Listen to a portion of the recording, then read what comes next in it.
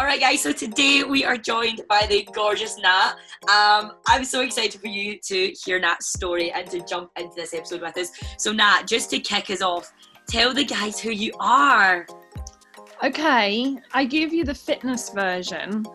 Yes. It's already the most relevant. So I know Claire through Third Space. I am the master trainer for combat at Third Space. Aside from that, and sort of feeding into that, I am or was the national champion in boxing at 60 kilograms. Since we're in lockdown, I cannot defend that title, so I don't know if it still applies, but that was me like a year or so ago. So yeah, that's kind of the very top level fitness overview of who I am.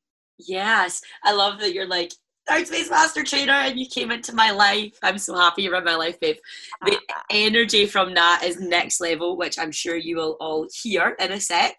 She is freaking a badass, and I'm so happy and grateful you're on this podcast. And you're obviously going to be sharing a little bit about your backstory with the team. So a huge part of obviously what we do on Real is literally diving into your real story. So everyone that I get on, I just ask them to get a little bit personal and tell us their backstory. So for you, you've kind of briefed me a bit on it, but I'm super excited for you to share your kind of backstory around fitness, because I honestly, like, things that you told me, I was like, oh my goodness, like there's so much here to unpack. So yeah, like let's start with your fitness, like share with the guys, you know, growing up, sport, how you got into boxing, and how that led you to where you are right now, so that they have a rough idea of who Nat is. Okay. Yeah, I think stuff like this is super interesting, because you see people on a day-to-day basis, or you have a trainer, for example, and you're like, oh, that person just does this, and then I don't see them for another week or whatever, and you have no idea. Like, you know, I'm 34 years old and I've done all sorts of random shit that have got me to this point. So I mean, I was good at sport at school. Like, I was very athletic. They had me doing just about everything. And they had me playing basketball. I was playing from about 10 years old, and they had me in the England program at 11. Wow. So that was literally like training at a kind of local town level. I'm from Doncaster, so they had me training for Doncaster like 3 or 4 nights a week. Then we'd have games at the weekend, or I'd have England training at the weekend. I made my debut at 13, and I played for Team GB at 15 in the Junior Olympics. That's wild. Oh my goodness. Basketball. I love it. I freaking love it so much. Yeah. So yeah, that was really great. And I mean, as I'm sure anyone who did sport at a young age at a top level will know, it's a really formative experience from the age of 10 till, let's say, 20.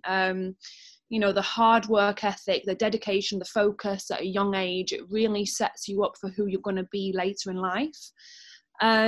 Despite that, I think it's also, there's some detrimental aspects when you're so young and you're so impressionable. And I really think, and I hope it's changed, I don't know if it has, but I really think that a lot of coaches who coach young children, they don't really know a lot about mental health. Yeah. And so there's a lot of things that really I've struggled with that came out of that experience. And, you know, my parents, they certainly didn't push me. But my parents are very black and white. So it's like, okay, we don't mind if you do this or not, but if you're going to do it, you're going to do it properly. So, yeah, you know, my dad I had like a little training program that I had to execute, and my dad would have me down this bodybuilder gym, and I was I was mortified as a kid, you know, like, oh my God, all these big men and women, like the women all had 5 o'clock shadow, and they're all stuffing like turkey legs and chicken legs down their neck. Standard. Yeah, exactly. Standard. Like back in the, 90s, it was like fucking mental. And I'm there on this treadmill, like going at it, like, they pushed in terms of like, do it properly. Yeah. But coaches, I struggled with coaches, I think there's some bullying that goes on. So I quit playing basketball for England and Team GB at the age of 16. And because the mental toll was just too much, I just couldn't handle it anymore. And I think that's quite tough when you're young and you quit something, and it plays a role in your psyche. Like, I just quit something. I was not good enough. So that was quite tough. I continued to play semi-pro up until I was about 23. And at 23, I broke my hands playing basketball and I couldn't play. Oh. And for the first time in my whole life, no training, no games. It was like, who am I? Yeah. Like, what do I do with my life now? You know, and really just discovered, oh, I like classical music. I like going to classical music concerts. I like this and that, and I really explored the world for the first time at 23. That is insane. Oh my goodness. I'm also like, how do you, like, I can imagine how you break did you break both wrists? No, just this hand, so this bone in the middle was snapped in half. Okay, I was gonna say, like, how did you live if you had two? Okay, that's fine, you just broke one. Just one. Just one. Still, that's mad. Yeah, and I mean, out of that, I actually went back to university at the age of 24 and did my master's at London School of Economics. You know, I had the space to find that and do that. I mean, I did actually coach the LSE women's basketball team while I was there, just for money, anything for a bit of cash. I feel, I, like, my master's was funded by being a netball coach. So, like, I was like, scholarship as a netball coach sound, pay for my master's. I get it. You do it, though. Like, yeah, let's get it through. Right. I mean, the good thing, one massive thing about doing sport at a high level from a young age is when you say, oh, I played basketball for England and Team GB, people sit up and listen. They're like, oh, okay. Like, the respect goes a lot further. So yeah, I continued to play basketball a little bit here and there. I played a little bit in my late 20s, but I was growing up and team sports just drove me mad. I mean, you know, when you're in a team, people bring their baggage, people turn up late, you're like super dedicated and committed, and people turn up hungover, and I can't. Like, I protect my energy at all costs, and that was draining me, and I was like, I'm out. I hear it though, and I love it. I see it all the time. I remember we used to so I played for like the A team at Stirling University, and we were in like huge big games against like Loughborough Lightning and, you know, teams that are number one in England, and it was wild. And we would have to get up, and it was like at that age, like your first year at uni, you were only getting up to train at 7 o'clock in the morning. But the amount of people that wouldn't get up at 7 to train, and you're like, oh my gosh. And it does just totally put a drag and a drain on it. And then when I turned around to be coaching, it was even worse when you were coaching, because you're like trying to get people in. So I can totally relate to it. Totally relate. It's wild. It's such a drain on your energy, and it turns out that actually I'm very kind. I will be nice to people, but I'm also extremely selfish, and I don't mind admitting that. Don't come to me. I cannot continue to deal with problems and negativity. That's your issue. I'm going to be over here cultivating my energy and doing what I do. So, you know, so I got into triathlons for a couple of years, and I was pretty good at triathlon. I didn't have any specific coaching. I just, like, you know, threw myself in lakes and swam around and did that for a bit. That was good crack. And then a friend of mine invited me to come up to the amateur boxing gym that he was fighting for. So I saw him fight, and I was like, oh, this is horrific. Oh, God, this is so bad. And he invited me to do some training, and it was very affordable, and it was great training. So I went up there and fell in love with the training. I mean, it's super militaristic. It's so hardcore. Yeah. And, you know, part of that mentality of like, oh, I quit basketball, I don't know if I'm good enough, is that when I'm offered things, I can't turn them down. If you were like, we can go bungee jumping right now, I'd be like, okay, oh, damn it, I'll do it. You know, I'll do almost anything to keep proving. Yes, I love it. Oh my goodness, I love it. I knew you were like that. Yeah, I can't say no. I have to, and not for anyone else. It's like, you know, I can't look myself in the mirror if I said no. He said no. Yeah, I get that. So I had my first fight at 29, and I really embraced the lifestyle and the training. And, you know, you're in your late 20s, people are leaving London, people are getting married, people are having kids, and you're like, oh, okay, I'm still married to the game. I'm still like, I'm just going to be up the gym every night. Like, I feel you. I went hard at it, and I was national champ by 32. That's wild. Absolutely wild. Yeah. Oh, I love how you're like, yeah, just casual 29, 32. Like, that's insane. Yeah. It's just like, I love it so much. I do think there's a big part though in like obviously your story and what you're saying right now around that kind of athletic discipline that is, you know, drilled into you from a young age.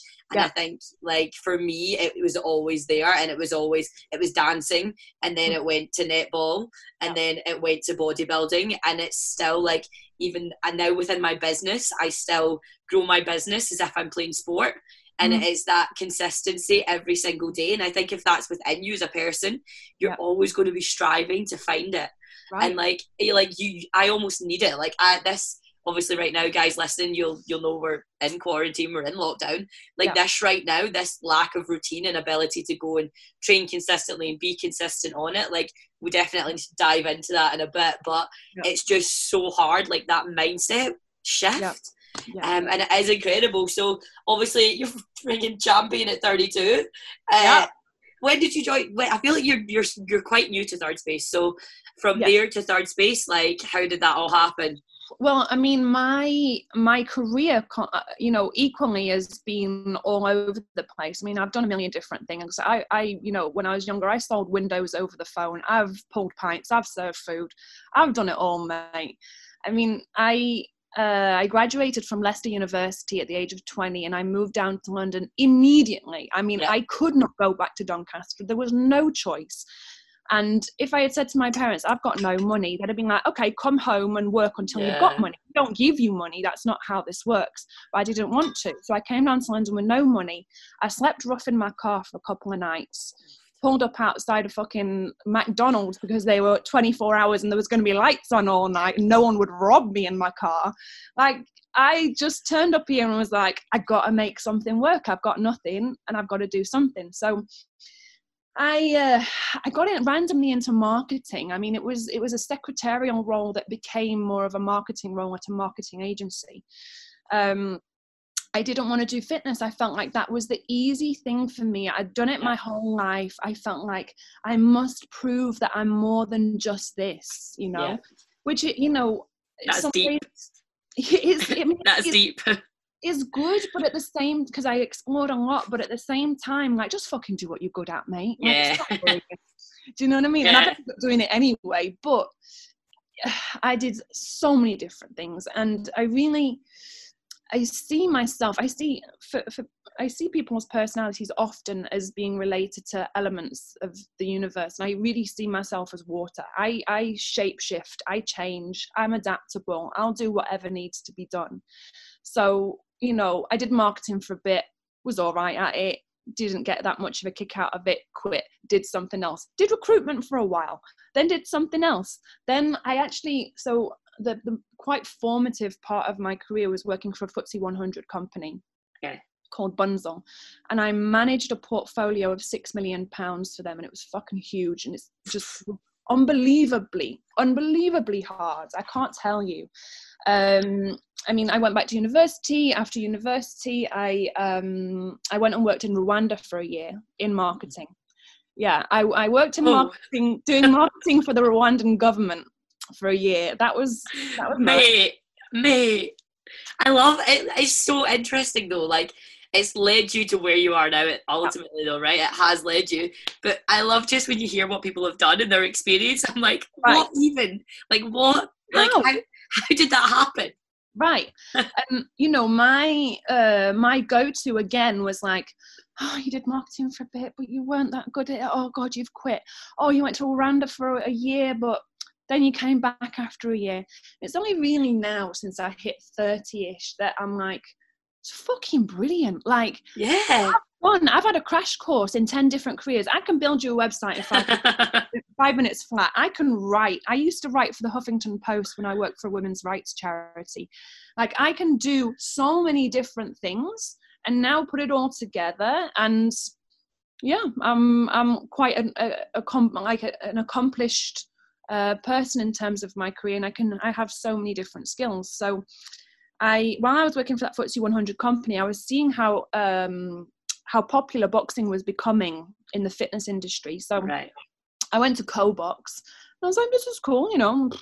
I don't think it's that hard to do. So I just set up my own little studio down here in Greenwich, and created my own flyers.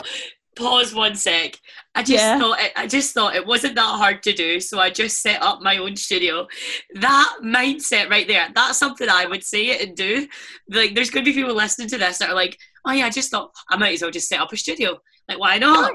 Right. Exactly. Why not? Exactly. Why not? I love it. Little space by the hour, very, very low risk. I created my own flyers because I'd taught myself to do that on Photoshop. I built my own website because I taught myself how to do WordPress. And I went and I handed out 3,000 flyers through people's letterboxes. I mean, I did it for about 2 weeks, literally just pounding the pavements. And yeah, within about a year, I had about 1,000 clients signed up. Not that they came to every class, obviously. Yeah. You know, at max, I'd get about 10 people per class, but yeah, it was called Punch Club, and it was just fucking beautiful. Like, people coming in, wanting to learn to box, me just loving everyone and just being, you know, trying to embrace everyone and make them feel welcome. You know, I really love working with newbies in fitness and being like, this is what's possible. Let's do it. Yes, I love it. Oh my goodness, you're such an entrepreneur. Like, do you ever think you're an entrepreneur? No. I honestly, like, that right there, you literally, it's like basically what an entrepreneur is, like figuring everything out for themselves and making it work. I mean, it's great. I love it. I thrive on it. But it's just, yeah, you are, mate, whether you want to admit it or not. Well, the thing is, I'm very risk averse, so I only do things as long as you know it's not too risky, and so that's why it doesn't feel too entrepreneurial. But at the same time, I get it. And like, Punch Club was great. I ran it for a couple of years, made loads of friends, and trained some really great people. And I mean, the business was profitable. I mean, a tiny profit, but it was profitable within its first year, and it did okay. And kind of thought that I would grow that and it becomes something bigger, like a co-box, and I get my own space and stuff. So I really pursued that route and really tried to push it, and failed. I mean, I just could not get a space that would allow me to be there full time, mostly because of noise complaints from residents. And then was like, this is so high risk, because if a resident complains about noise and shuts you down, and then I'm paying this, you know, huge rent every month, I can't do this. Yeah. And at the same time, Third Space popped up, and I'd been a member at Third Space, and I am like the world's biggest Third Space backer. I fucking love that place. Yes. Yeah, and I was still in touch with a couple of people there, and just thought, you know, let me supplement what I'm doing at Punch Club, my own studio, with a couple of sessions up at Third Space. So I did some covers, and then I saw that they were looking for a master trainer, and applied. And you know, since I have this corporate background and you know, I have the legitimacy as a national champ, and I run my own business, which is kind of what you do as a trainer. You know, you kind of run in a little department. Yeah, they liked me, and it made sense, and so I came to work for Third Space. Yay! And then you fell into our lives. Right. Best day ever. First day I met you, I was like, oh, she's a badass. So I like her. Well, I'm trying, mate. But you know, the good thing when you've changed jobs so many times is that you kind of learn not to be defined by your career. We're very like, I must succeed at this one thing, the best at it. And I'm just like, I'm not defined by it. I'll probably change in 2 years. I'll probably be an astronaut next week. I'll just do anything. Oh my goodness. I mean? But you don't get very emotionally invested in work. So there's people who are just like, oh, they said this to me and my class didn't go well, and oh my God. And I'm like, mate, it was bothered. I do not lose any sleep over work, and I don't mind telling Third Space that. Like, it's so true though. Like, it's so true. You've got to have a thick skin in this game. Like, just enjoy it in the moment, be present, and do it for what it is. And when it doesn't fit and it's not you anymore, then move on. Yeah. Right. Be open, be flexible, be ready to change. Be water, babe. Just. Exactly. Oh my God, you are so water. I freaking love it. You are water. Oh my goodness. Such a good, like, it's wild, like from basketball. I love the triathlon. You snuck that in there. I did not. It's only a couple of years. Not a big deal. I'm like toying with a triathlon right now. I know that was my thing. I was like, I'm gonna do it. Like, I can swim, I can cycle, I can apparently run. I mean, I didn't know I could run. Smashing 10Ks in 50 minutes. I mean, that's amazing. Who does that? So I'm going to do a triathlon next. That'll be my post-quarantine thing. Listen, if you find one, I'll do it with you. Yes! Oh my God, I'm going to sign you up. I know, exactly. Let's go do a triathlon tomorrow. Oh my gosh, gal, I'm honestly absolute hoot. Okay, so obviously we were chatting as well before we came on, because I didn't know, well, I knew you were vegetarian. I didn't know you are a vegan, or a recent vegan. Is that what we're calling it? I've been doing veganism for about 3 years, but I'm maybe, let's say, 95%, and the other 5% is cream eggs. So I'm on it. I am really on it. But there's times when it's not, it's not so easy. But most of the time, I'm doing it. And I've been a vegetarian since I was very young, since I was like 4 years old. Like, my mum took me into a butcher's, and I was like, all right, explain. And she told me what was going on, and I was like, I am no way, I'm not eating that. That's not okay with me. So I've been a vegetarian pretty much ever since, aside from a short stint at university when everyone else was kind of experimenting with like sex and drugs. I was like, oh, I'll just try this bacon. Oh my gosh. Never tried drugs, but I've tried bacon. Oh my gosh, I actually love you. I can just imagine that. Like, yeah, I can see that. Everyone's like talking about what their experimenting days were, and you're like, this one time I tried bacon. Yeah, mental. Absolutely wild. Absolutely wild. Oh my goodness. So how do you find, like, obviously you've literally been it your whole life, so I imagine you are particularly lean. You're quite a tall human. Like, how have you find like particular sports you've been in as well? Like, I always associate them as very lean and very athletic sports. So how do you find being a vegan within those sports, and your kind of own relationship with food through that? Well, look, I come from a mentality around nutrition where there's no one size fits all. I'm very interested in gut health, and I very much believe that your gut health will determine how you metabolize different foods. So for me, I mean, I've been vegetarian / vegan for a long time, so I don't really know any different, but I class myself as a high performance human being. I don't feel any detriment from not eating meats or animal products.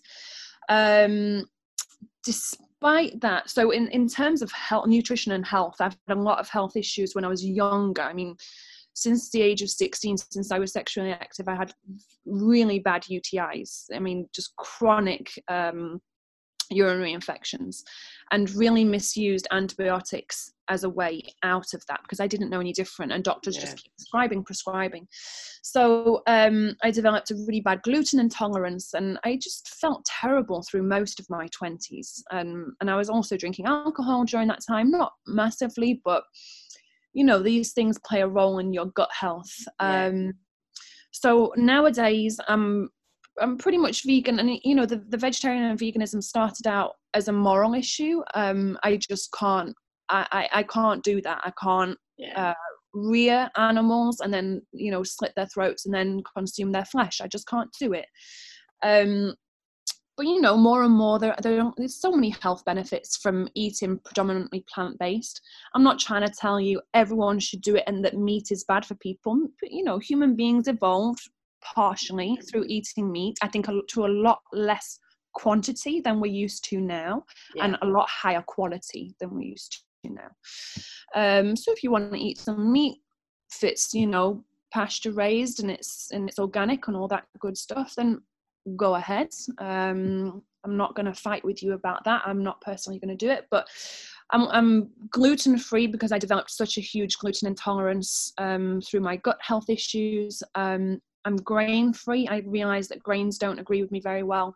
I'm very low carb because carbs just, I can't metabolize them very well. And for people that can, fucking brilliant. Like, I hate you, but I can't. I'm a carb monster, like legit. I could live on carbs.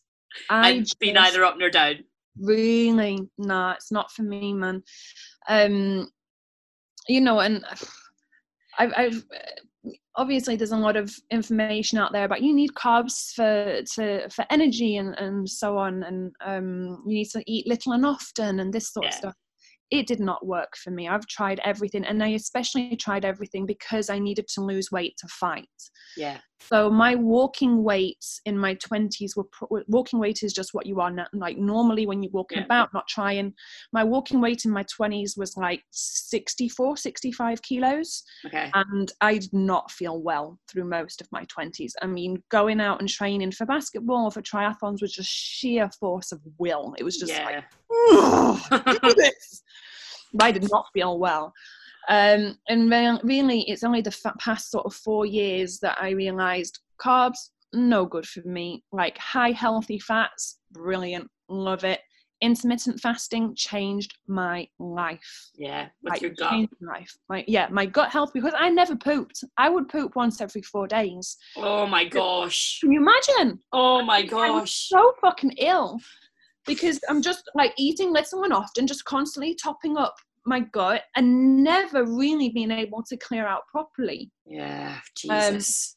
So the intermittent fasting, I mean, I'll do maybe 18 hours off, 6 hours on, 6 hours of eating, of low carb, high healthy fats, and it just changed my life. And it also changed my urinary tract health, because then I wasn't having this kind of overgrowth of candida from the gut into the urinary tract that was causing all the issues that I was having. So low carb and intermittent fasting totally changed my life.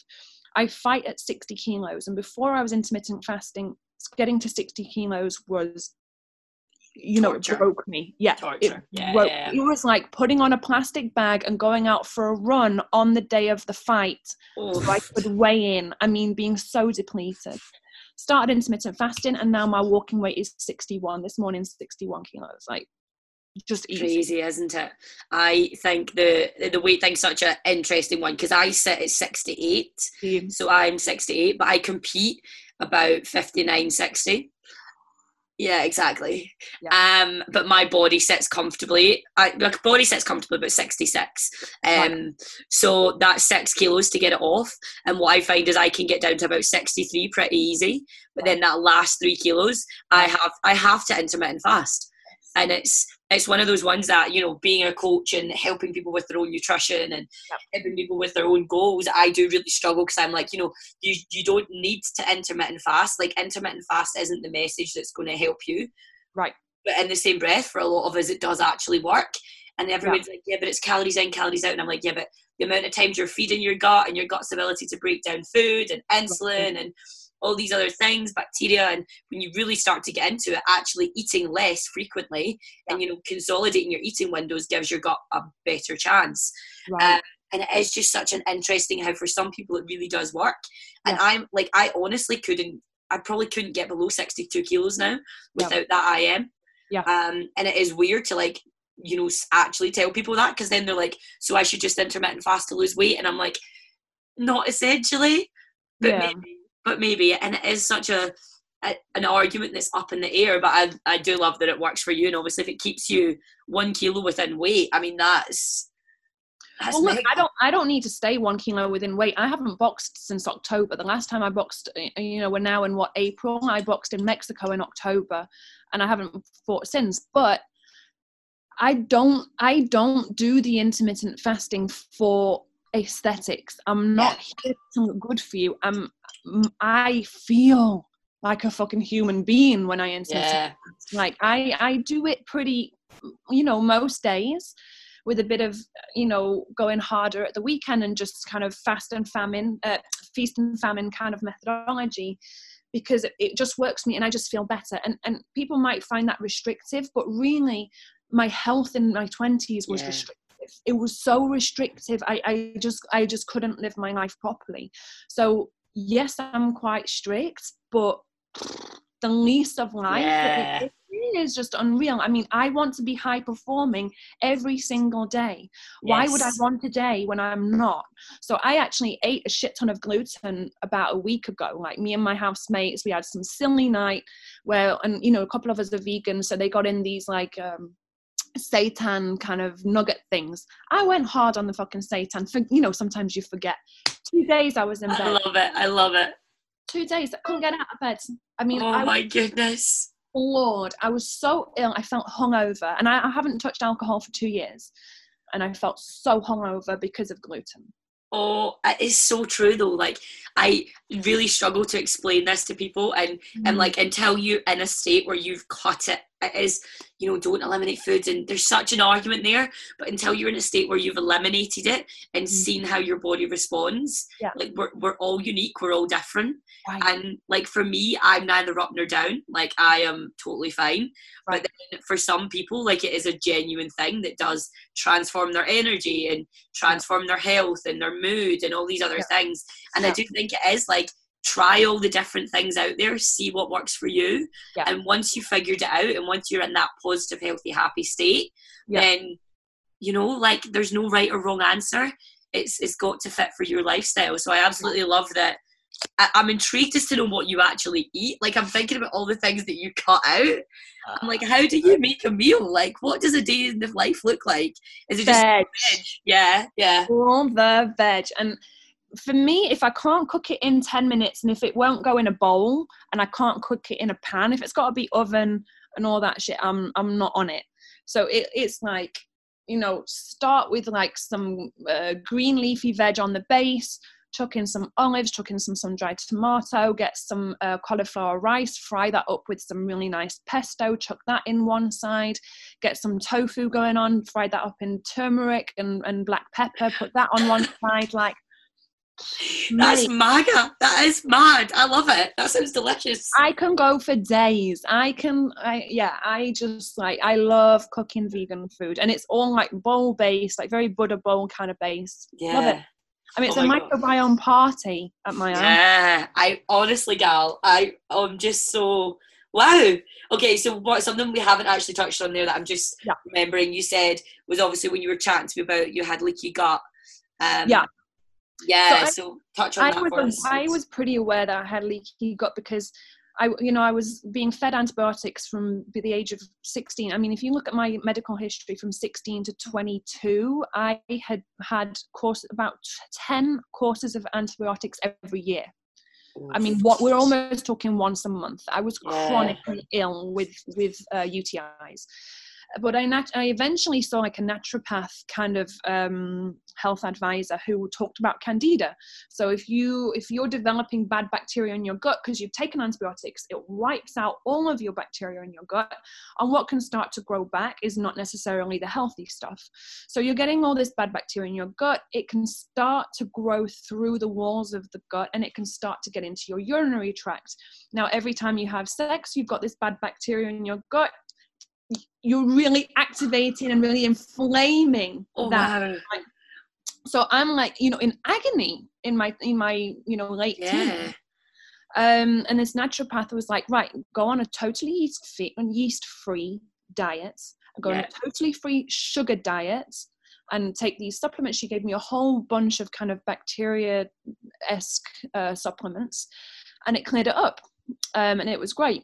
And then it started to come back. I relaxed my diet again, and really I just couldn't get back to that very kind of strict sugar-free, yeast-free thing, although I'm pretty much back there now. But I did go through an episode about 3 years ago where the UTIs weren't so bad anymore, but just the feeling of lethargy and inflammation through my body was really bad. And so I kind of felt like, okay, I've got leaky gut again. There's particles of foodstuffs getting through the gut and into the bloodstream. I could just feel it, like this feeling of being hungover in the morning without even drinking. And then I had a couple of episodes of just unbelievable brain fog where I could not move for about 5 days. I mean, I remember driving to run my classes and being like, I should not be on the road. I don't even know where the fuck I am right now. Oof. I was just totally out of it. So I had quite an expensive actually test done, not through the NHS but independently, and that tested and found that yes, there were pathogens in my blood that indicated leaky gut, and that there were other, you know, cytokines, which is, you know, the immune system's response to shutting down things in your system that shouldn't be there. So there were cytokines in my blood that indicated that there was stuff passing through the blood-brain barrier. Oof.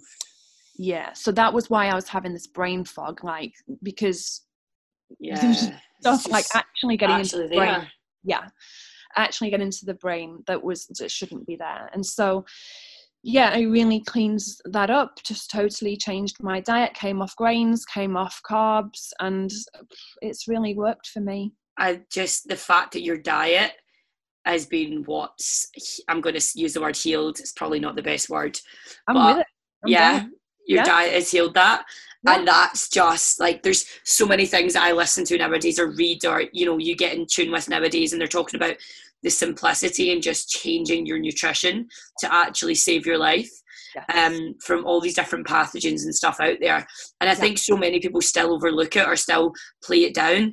And the amount of people that you speak to that are on high sugar, high carbs, fast food, processed food, you know, all these just, I don't want to use the word bad foods, but not so good. Not so good food is bad food. I'm going to say it. I have no worries about offending anyone. If you're eating something that has more than 3 ingredients on the packet, no good for you. It's no good for you. I can tell you myself. And for your listeners, guys, like, now in isolation, this is the perfect time to experiment, because on a day-to-day basis, I'm at work, I'm running around, I did a hard workout today. Did that affect my sleep last night? Or was it the fact that I had an argument with someone at work? Like, what was it that fucked me up? Now, all things being equal, because we're not doing jack shit, if you're doing the same training every day, if you're not getting in arguments about work, if you're just like at a neutral level, now start to see what affects you. And what I'm finding is that when I eat shitty gluten, I'm in bed for 2 days. If I didn't know any better, if I'm out, you know, working every day, I could have thought, it was that hard session. It was this, it was that. No, it's not. It was the food. Now, you know, start to use this as a time to figure out what affects you and how it affects you. If you can take your resting heart rate every morning and see where it's at, you're going to start to understand, that sugary snack right before bed, that fucked me up all night. My resting heart rate has been elevated. You start to see how things affect you. And trust me, nutrition and stress, they're the 2 main influences on how you feel every day. Oh, I am. On that note, actually, for the guys who are listening, if you are checking your heart rate first thing in the morning, something that I've been doing is using Elite HRV. Don't know if you've ever heard of it, but it actually works. I think it's working really well, just giving you that synthetic and parasympathetic scale, and just, you know, saying like, this is where your body's at right now. And I use it along with my MyZone, so it's just like such a good, like, within the first kind of 10 minutes in the morning, checking it out and seeing where your body's at and being like, okay, do I go and do a workout right now? What have I been eating that's knocked me off? And it's just a really good pairing that I've found. That's I mean, I buzz 24/7, but I only buzz 24/7 because the good food, the good training, the understanding. And it is like, what works for me is definitely different from what works for you. But we're both still in a very similar, you know, we've got the food, we've got the training, we understand our body's needs and wants. And to optimize, which is just, I think, the key thing for anyone right now. Like, we've got all this time, like, use it and optimize. Like, how are you getting on with quarantine? What's your... I mean, I feel kind of bad to say this. There's a lot of people who are in a tricky situation, and I do not want to, like, denigrate what people are going through. Personally, I am having the time of my life. I love it. You know, the time to feel the time to do great things. Just to loop back, just to close the loop on what you were saying about quantification, I use the Whoop wristband, and I have been for about 3 years. And that, like, changed my life, changed my training. So understanding my resting heart rate and my heart rate variability really helped me to change my training. I mean, I was just, that mentality from when I was younger was like, go hard every day, or you are not good enough, bitch. Whereas now it's like, okay, how do I feel in the morning? What do I want to do? I mean, I still have the tendency to go hard, and I'm really trying in lockdown to learn just to listen to my body with regards to training. It's hard, and my partner is he's so in tune with his body. He's very good at understanding what his body needs and to use exercise for enjoyment and pleasure, and for healing, whereas I'm like, I must punish myself. So I'm really trying to get over that, because I'm going out for runs every morning, but I would usually run on the treadmill, so I know exactly how fast I'm running and how fast I'm not running. Yeah. I'm really going out for a run in the morning just to the park without even a tracker is like, oh my God. Gosh, yeah. But I'm doing it, and I'm like, do I want to go a bit faster and open out the lungs? If I breathe a bit deeper and swing my arms a bit more, how does that feel? No, okay, go a little bit slower. Walk for a bit. Like, I jog to the park, I walk through the park, which to me is like, I should never stop halfway. Yeah. Oh my goodness. But my body is loving it. I'm really enjoying it. I do a little bit of yoga in the park. I've started learning Tai Chi, which is just the most beautiful practice, and I absolutely love. So I'm doing a little bit of that, and then jogging home from there. I'm doing a lot of stuff that just for sheer pleasure, really, as opposed to just really pushing, and that's quite a foreign idea for me. It is, isn't it? I think that's been the thing for me most, is actually just trying to just be and like relax. And what does your body want to do? I am that person that's like, okay, when I do my next 10k, I'm going to go faster. Yeah, like I'm ready for it. I'm like, okay, it's been like, yeah, I've timed my days, I've had the recovery, I've done the things in between, going to smash the next one, I'm going to go faster. So I'm totally like, yeah, I'm with you on that. It's a hard one to break though. It's hard. I mean, and for some people, they might not want to break it, you know, especially if you're competing. You need to know how fast you're running. Right now, I'm not competing, and, you know, I want to be healthy first and foremost. Yeah. And I think it's difficult. I think it's difficult when you're competing, but also just in the general commercial fitness space, fitness is very geared towards strength nowadays, actually, you know, like the kind of idea that we should all get strong. And I find that quite hard. First of all, I find it quite a masculine lens through which to look at fitness. And it's one that it's a perspective that I just can't subscribe to, because I am not strong. That, like, let's put that out there right now. Like, those little muscles, they're cute. We'll get a picture of you up on the podcast. Everyone will see how beautiful you are in those little muscles. I'm joking. We love you. Tough, right? Like, that's tough. If you're walking into a space every day where you're supposed to be an expert, and you're kind of valued and quantified by how much you can lift, by, you know, doing these very intense training sessions. And I've tried, you know, I've really beat myself up for a long time and tried to get involved. And even, you know, when I met my partner, he's an unbelievable Olympic lifter. I mean, his form is just incredible. And he tried to teach me, and, you know, to impress a boy, I did it for a while. And then, you know, once that we were living together, I was like, I don't really like that Olympic lifting thing. But I try every so often, and I'm sort of coming now to that thing of like, I don't like it. It doesn't work for me. I don't find it there's a lot of value in lifting, don't get me wrong. But for me personally, there's just no value for me. I don't enjoy it. I don't want to do it. Whereas, you know, combat sports, they're just unreal. You know, boxing just became such a huge focus for my life because of what it can give me physically. It's not quantifiable. You know, it's a 3D high-speed game of chess where things are constantly moving. It's not linear. It's not, like, you know, I'm not trying to bash anyone that does that stuff, but boxing and martial arts have really given me those kind of core competencies that allow us to feel like ourselves within our own body. They're very essential to our experience of our bodies, you know, agility, coordination, balance, dexterity, you know, being good with your hands, complex decision making and timing and distance perception and reactions. All these things I'm getting from boxing. But I mean, if you're working in a space where everything's based on personal bests and times and kilograms, and you're just back going, "Wow, I'm very agile." Like, that's quite hard, and it's, you know, you don't feel like you fit within the paradigm, and that's very difficult, I think, for anyone who is not particularly strong, or anyone who's coming into, you know, a gym environment and wanting to get fitter or healthier. Like, it is difficult. You don't feel like you fit in. So, you know, I'm also trying to get to a place where it's like, I'm okay with that. I'm not going to compete with you guys. I don't like squatting. I'm going to be over here doing my thing and being really coordinated and agile. And I can't quantify those things, but I'll see you later. Yeah, I love, like, so there's such, in my head, there's such a message in what you're saying right now as well that's almost contradictory to some of the norm. And that, yes, I do see, like, being strong, it is a masculine energy, and for so long we've been part of an industry of women can be strong too, and women can do these things, and women can do all these things. So which is great.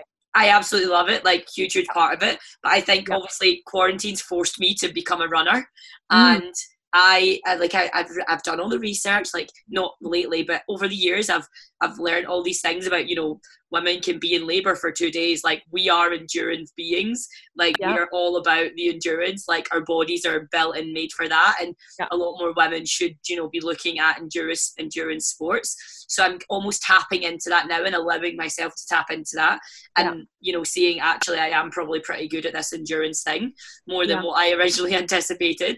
I'm sure. I don't doubt it. And that's from 5 hours of classes back to back. I suppose you're going to develop something there. Anyway, what's for people listening as well in particular, you know, we do push this message of be strong, be this, be that.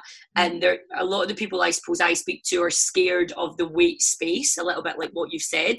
But there's also the brand of people that probably look at boxing as quite a masculine sport, and look at boxing as a place that's for men within a gym. And I know particularly, like, I used to work in an MMA centre, and I got taken on as the female PT in there because it was only men that worked there, and it was only men that trained there.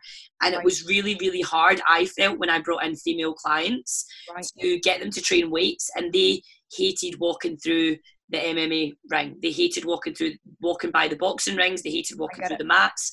So where's, you know, is there a way to combat that, or what do you say to women who are maybe not into lol, but they're maybe not into weights, they maybe are into agility and speed and all these things. So how do you overcome that? In short, join Third Space. Come to all my classes. I will look after all of you. Well, we know that. It's hard. It's really freaking hard. I mean, I walked into the boxing gym that I currently box for, and I was the only female there, and it was just fucking petrifying. I mean, it's mental. It's such a male space, and you know, my coaches have generally treated me like an athlete, and I don't feel all that different. But I think as females, you know, even as children, boys are given toys that are all centered around, you know, masculinity and fighting, and here's a car and go fast and be strong. And girls, you know, we're given dolls. We are primed to be mothers while we're still children, while we're still babies ourselves. And so everything about growing up as a female is centered around femininity, and the lens through which we look at that is not through strength. And certainly not like combat sports. You know, they're not a very female-centric sport. So it's very, very tough. And you know, if I had a pound for every time that I was insulted with regards to boxing, I would be a millionaire. Because the first thing that people said when I got into it was like, oh, what about your face? Oh my God. And it's like, oh, yes, as a woman, that's all that matters. It, my face, gosh.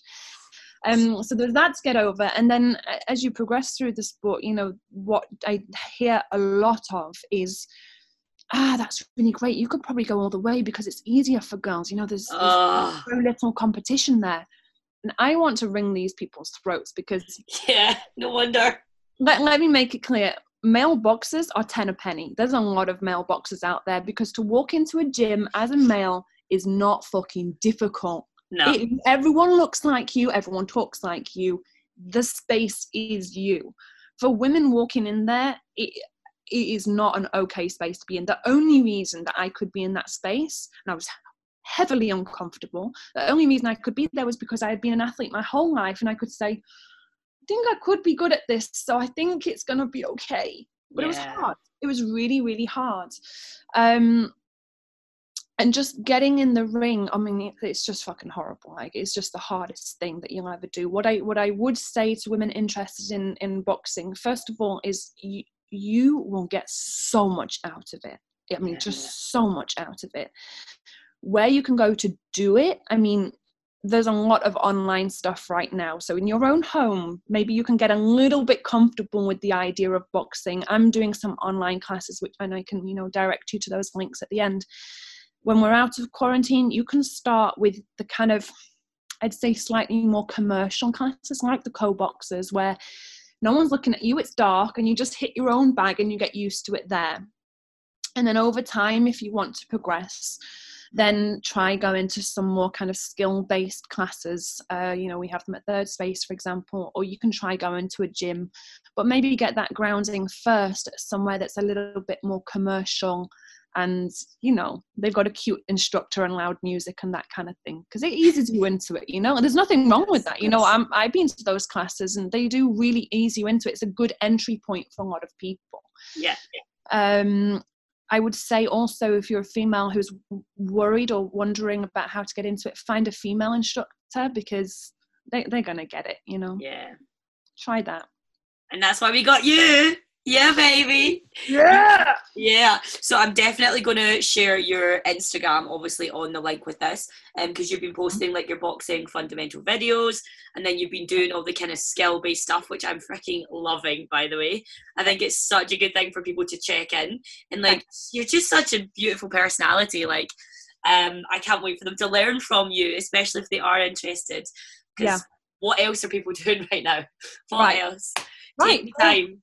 Go and learn a little bit of boxing, and if you want to learn from me, beautiful, I would absolutely love that. My obsession is to try and make things accessible for people who generally wouldn't do it. I care less about people that are already good.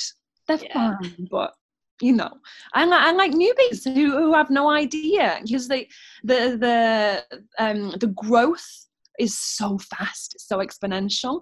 Like, the learning and the skill acquisition is just like mind-blowing when you first start. So I love it. Oh my, it is so true though. It is so true. Makes my heart warm. I do love it, babe. Okay, I think we've touched on everything. Got a lot in here. We've chatted a lot. A lot. It's been so good to have you on.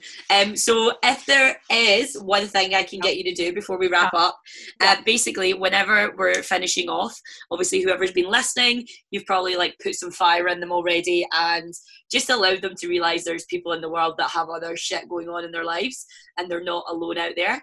But a big thing that I would ask you to do now is just a piece of advice that you've maybe been given in your life, or something that was a significant thought process that you had to allow you to change. Just something that you could pass on to the guys listening who are about to, crack on with their day, do whatever they're about to do, go out into this world and be a little bit better. What piece of advice could you give them? I think a lot of people think of, especially women, look back on their younger selves and say, I wish I'd had more confidence. But actually for me, the lack of self-confidence at times and the worries and doubts that I had about myself were actually a real fire under my ass, and I don't mind those. Every exam I had, worked twice as hard. My first fight, I mean, I was a fucking machine before my first fight, all out of fear, just petrified. And why not use the fear? Like, self-doubt doesn't always have to be a bad thing. Use it and push with it.